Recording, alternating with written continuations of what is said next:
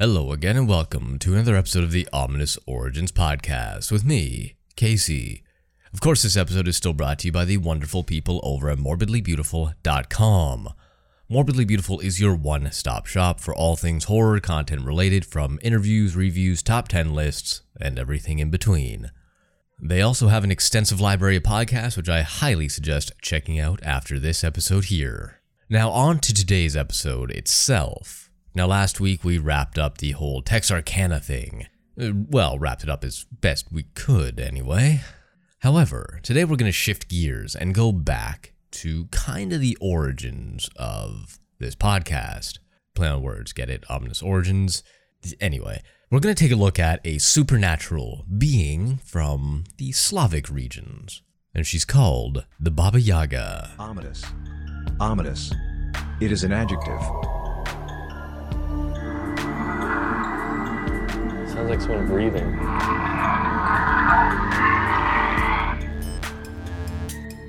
Ominous. Most people familiar with, well, modern pop culture nowadays are probably familiar with the Baba Yaga from John Wick, who they called Baba Yaga, or Ant-Man, where the one character kind of goes into a little diatribe about the Baba Yaga from his childhood, the evil witch that would steal children, or whatever the story was in that iteration.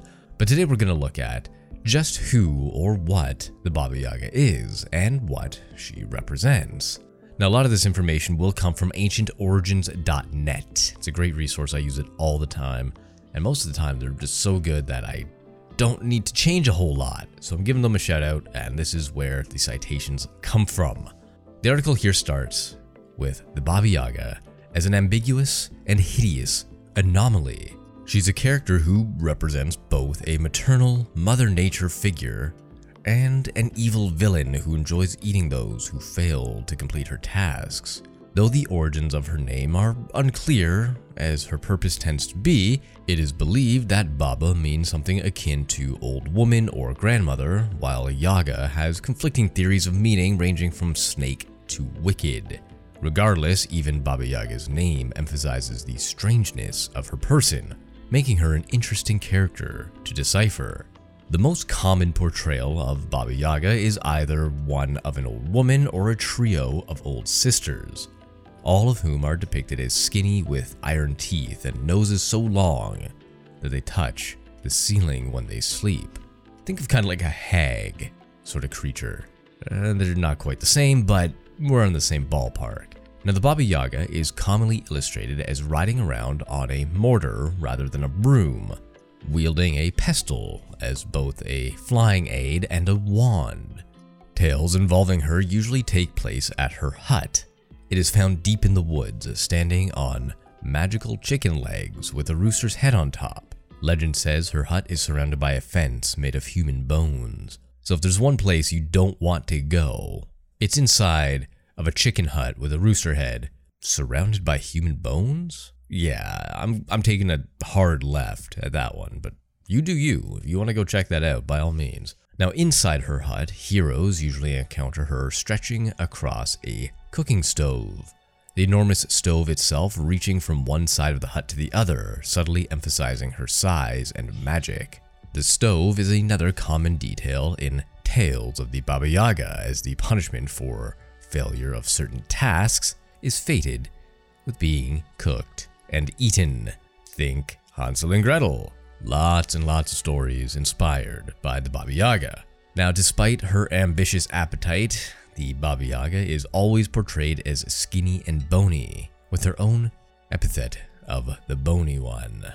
Now, as I stated at the beginning, she has been both described as like a motherly, maternal, Mother Nature type of person or creature, but to others, she's a villain. So what exactly is the Baba Yaga? Well, we're never really gonna know, but there are some theories. Now, the characterization of the Baba Yaga is where much of the uncertainty surrounding her comes from. She varies between acting as a benefactor and a villain, either helping the hero of this Slavic myth or hindering him or her, though it appears she never goes after anyone unprovoked. That is to say, without the person at least coming to the door of her hut, the one surrounded by human bones, which you should avoid at all costs.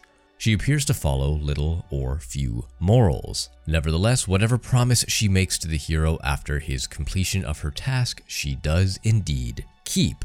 Most of the prominent stories about the Baba Yaga are not about her directly, but about heroes who encounter her, which is a typical story trope. If she's the villain, she's just gonna be there, whereas the main character is always the hero. I don't make the rules, I just follow them.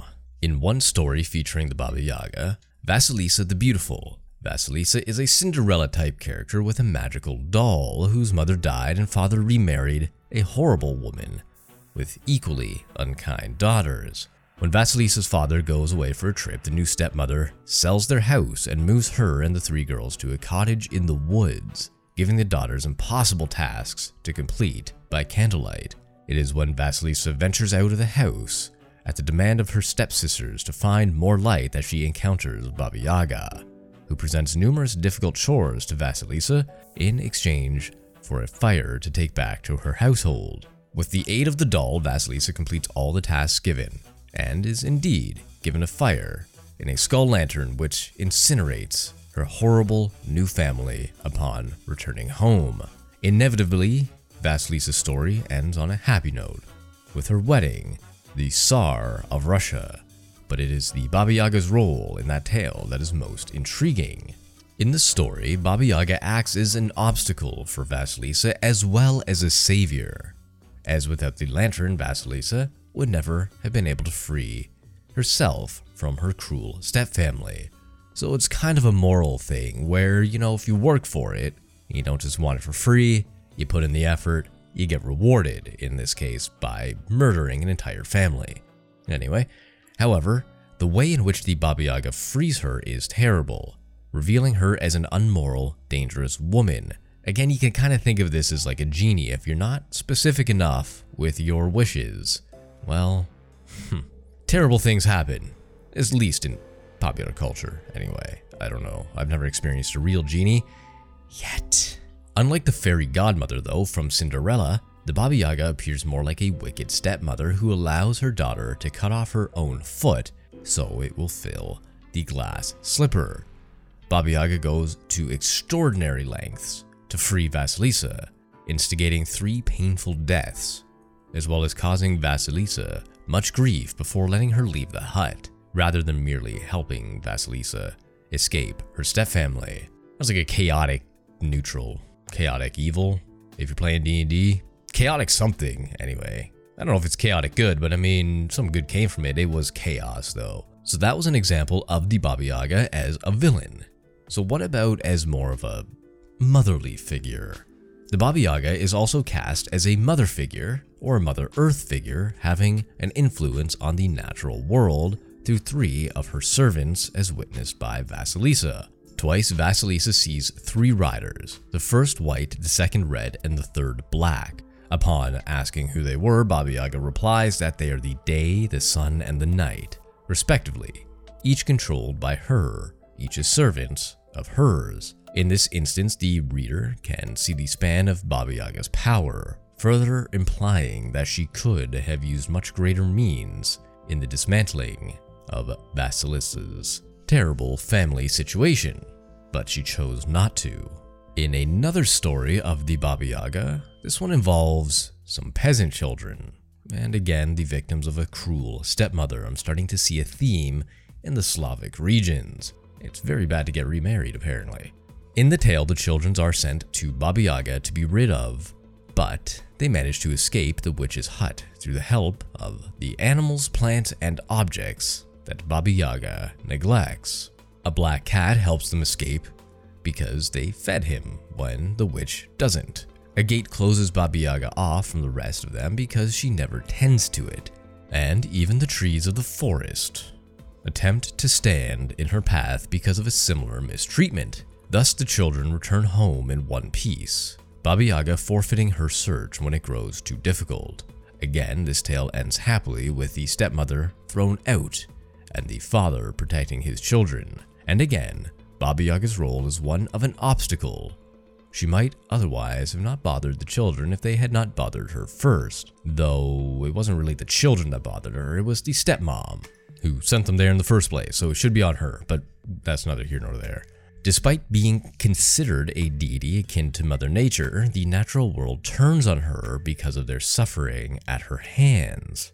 Again, this evidences why scholars still find her so difficult to place in any one category, and why she ranges through so many. It is because of the elusive nature of her character that Baba Yaga remains such an intriguing, mythical individual, and continues to be discussed and researched by scholars. She adds a level of mystery and uncertainty to each of the tales she takes part in, as the reader is uncertain until her final action, and whether it will be villainous or redemptive. Though this dilemma of whether she is good or evil is only one of many considerations, it lays the basis for her analysis through Slavic literature. Now, while the Baba Yaga is kind of unique to the Slavic regions, it's not the only old witch-type woman to exist in folklore. And it seems that a lot of different places around the world, a lot of different cultures, do have their own version of the Baba Yaga, and I mentioned it earlier, in the form of a hag. Now, in some folklore, the hag or the old hag was a nightmare spirit in English and Anglophone North American folklore. This variety of hag is essentially identical to Old English, Mera, a being with roots in ancient Germanic superstition, and closely related to the Scandinavian Mara. According to folklore, the old hag sat on a sleeper's chest and sent nightmares to him or her. When the subject awoke, he or she would be unable to breathe or even move for a short period of time, aka sleep paralysis. Many stories about the hag seem to be used to frighten children into being good. The Northern English Peg Powler, for example, was a river hag who lived in the River Tees and had skin the color of green pond scum. Parents who wanted to keep their children away from the river's edge told them that if they got too close to the water, she would pull them in with her long arms, drown them, and even eat them. This type of nixie or neck has other regional names such as Grindelow, which is a name connected to Grendel, Jenny Greenteeth from Yorkshire, and Nellie Longrooms from several English counties. However, it is important to note that many tales about the hags do not describe them well enough to distinguish between an old woman who knows magic, or a witch, or even a supernatural being. Ireland and Scotland also have their own version of the hag, called the Cailleach, and is a hag goddess concerned with creation, harvest, the weather, and sovereignty. In partnership with the goddess Breed, she is a seasonal goddess, seen as ruling the winter months, while Breed rules the summer. In Scotland, a group of hags known as the Storm Hags are seen as personifications of the elemental powers of nature, especially in a destructive aspect. They are said to be particularly active in raising windstorms of spring during the period known as A Cailleach. Hags, as a sovereignty figure, abound in Irish mythology. The most common pattern is that the hag represents the barren land, who the hero of the tale must approach without fear and come to love on her own terms.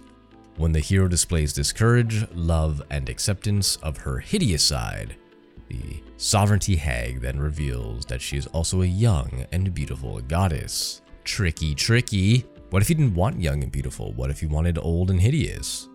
You don't know. Everybody's got their own tastes. Don't kink shame. It's fine. Go back. Go back to the old hag.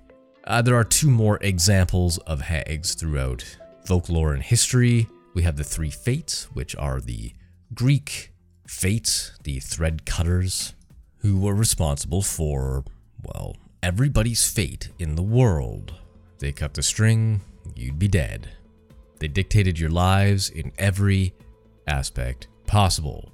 That is a whole episode on itself, and they're called the Moirae.